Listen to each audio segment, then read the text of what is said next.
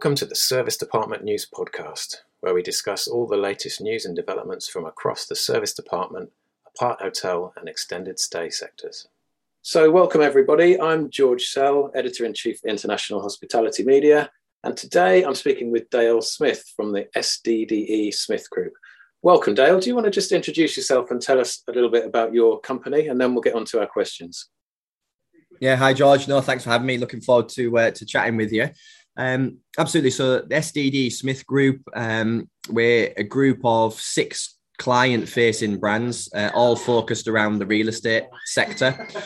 So we do everything from providing legal services in our Graysmith legal business through to construction, interior design, and then we do ongoing property management through residential and commercial via our Manhattan property brand. But one of our biggest brands is Host and Stay, which is our short-term rental / holiday home management. Currently managing just over 500 properties and looking to take that to 1,000 this year, mainly focused in the north of the UK, gradually spreading a bit further south and a bit further west. Okay. Right, well, let's kick on with our questions, Dale, and maybe you can start by telling us what is the best part of your job.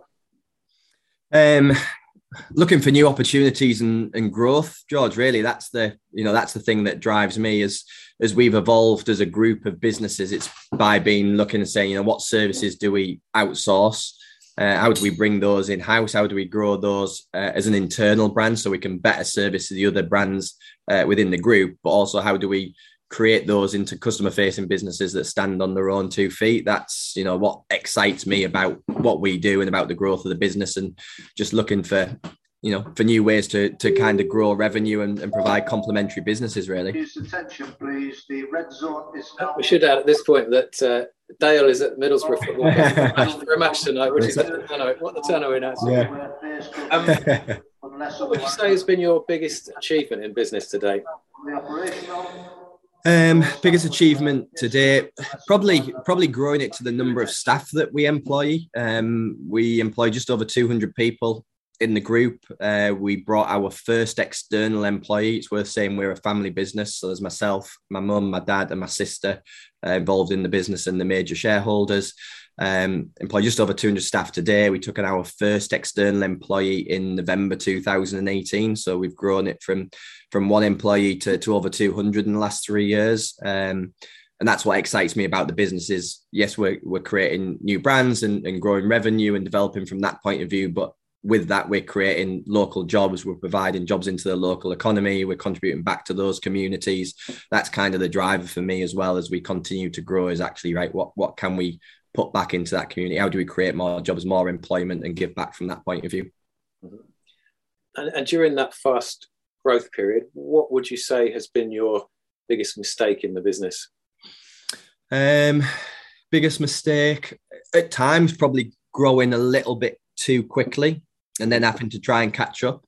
The pandemic, if anything, for us has created new opportunity, but the first lockdown actually came at a good time for us, if there was one, where it allowed us to actually, put our foot on the ball, stop, reassess things, solidify a little bit before we started to grow again. I think that, has had potential to catch us out a couple of times, growing too quickly and then having to come back and look at process and put more infrastructure in place. But again, we've learned from that, and that's helped us actually look forward. For me now, it's about looking several years ahead and saying, right, if we want to get to that point, what infrastructure we need to put in place today? What do we need to invest today so that by the end of 2023, we can actually move on to that next stage? Yeah. Okay, so let's move on from the business-focused questions and find out a bit more about you. If you weren't working in hospitality and real estate, Dale, what would you have liked to have been? Oh, so when I was younger and in school, back in the day, I wanted to be a footballer, played for Middlesbrough, broke my leg when I was 14. That stopped that one. Whilst I was in school, if I wasn't going to be a professional footballer, I really enjoyed law, and I wanted to go down the route of being a barrister. So it's great now having our own legal business and being able to develop that side. That kind of brings a passion that I haven't been able to explore for a good while, that now we can start and explore. I did play golf for England and studied in the US on a golf scholarship. So it was a period of time where I wanted to be a professional golfer. And then I actually went into the motor industry when I graduated. Family background is in the automotive industry. Said I would never go into it, but ended up getting into it.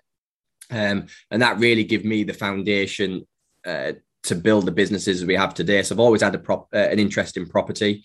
That's always been in the background, even when working in the automotive sector at corporate level.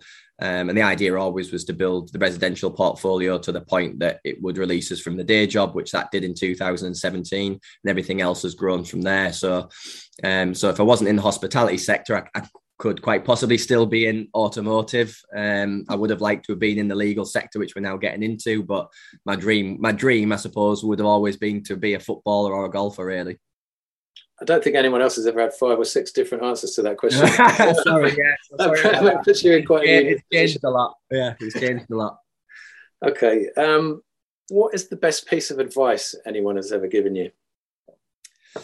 Best piece of advice, if in terms of growth, my past chief exec at Peter Vardy, where I worked for 6 or 7 years, Peter always used to say to me, would rather be a lap and a half in front when the wheels fall off, so he's got a chance to fix them and still be in front. And that's kind of what I take every day in our business, in terms of that, pushing the boundaries, trying to get growth, trying to get ahead of the competition.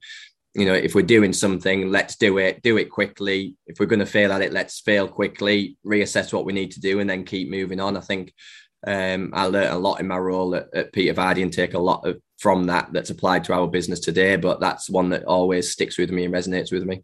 Mm-hmm. Okay.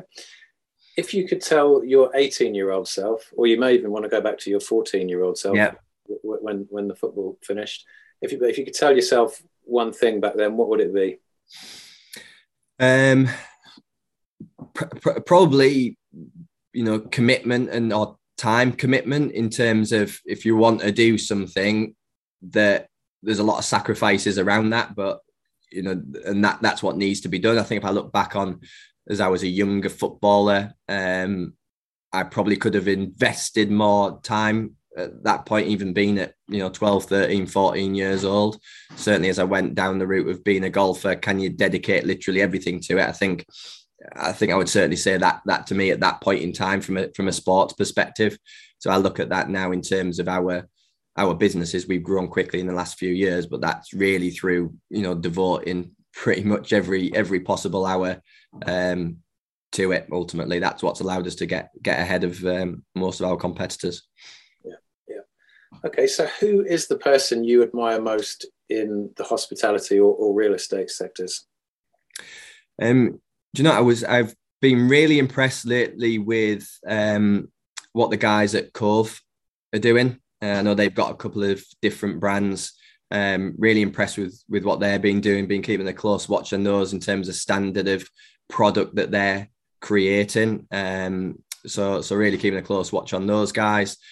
From a bigger competitor point of view, as well in our space in the holiday let side, if I look at what Sykes are doing, especially under Graham's guidance as well, and the expansion they're doing, particularly on acquisitions, is something that we're aspiring to at the moment. We've grown completely organically at the moment, but we want to get more into that.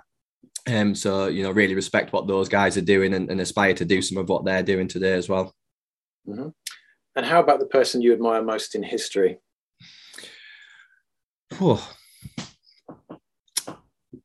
Probably for me, Tiger Woods is still one of my great heroes, really.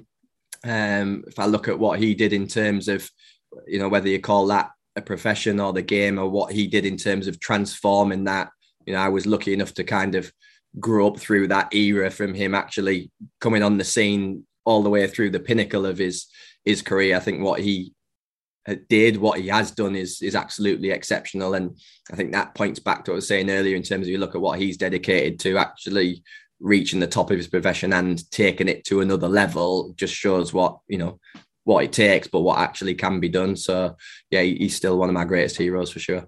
Mm-hmm. Okay. So we know you're pretty handy at golf and football. What else are you surprisingly good at? Most sports I'm all right at, George. Yeah, most sports. Tennis I'm not very good at actually, but that's definitely through lack of practice. But yeah, into my sports definitely. I said my skill set's really around problem solving. Sales and marketing. I've always loved sales and marketing. That's a real passion of mine. I think that's why, again, in our business and our brands, the Host and Stay brand really excites me in terms of the real estate sector, because there isn't really anything else in property investment that you can, manipulate sales on a daily basis to improve your return. So I've got a real passion for sales and marketing, a real passion for finance as well. I studied finance when I was at uni. So for me, Host and Stay allows me to combine those attributes to actually get a performance out of it. Whereas a lot of the other property sectors, what we do on residential and commercial, are quite, they're quite static really. Once the property's let, you've considerable amount of time before you can look at increasing the ROI on it. Whereas our Host and Stay business, we can have literally a by the hour impact on that. Okay. And what are you surprisingly bad at? DIY, terrible. Absolutely terrible. That's the enjoy. My dad is very practical, very hands-on, which is why our business has worked well so far, because we're quite opposite in that respect, and we blend well together. But yeah, I'm pretty bad. I always say it's just a lack of practice and what have you, but I'm not the handiest with a drill. Yeah, you're not the only one. Don't worry. It doesn't sound like they come around very often, Dale. But what would your perfect day off be? Perfect day off. Probably a bit of time with the family. So I've got wife and two little girls. So time off with the family. Probably also a bit of a chill out and a spa day. I don't mind a bit of relaxation, to be honest with you. So a little bit of downtime to rest the mind and rest the body for sure. Great stuff, Dale. Thanks for talking to us today, and good luck to the borough tonight. Brilliant. Cheers, Giles. Thanks for having me. Thanks for listening to the Service Department News Podcast. If you'd like to keep up to date with all the latest industry news, visit servicedepartmentnews.com and sign up to our weekly newsletter. Service Department News is part of the International Hospitality Media portfolio.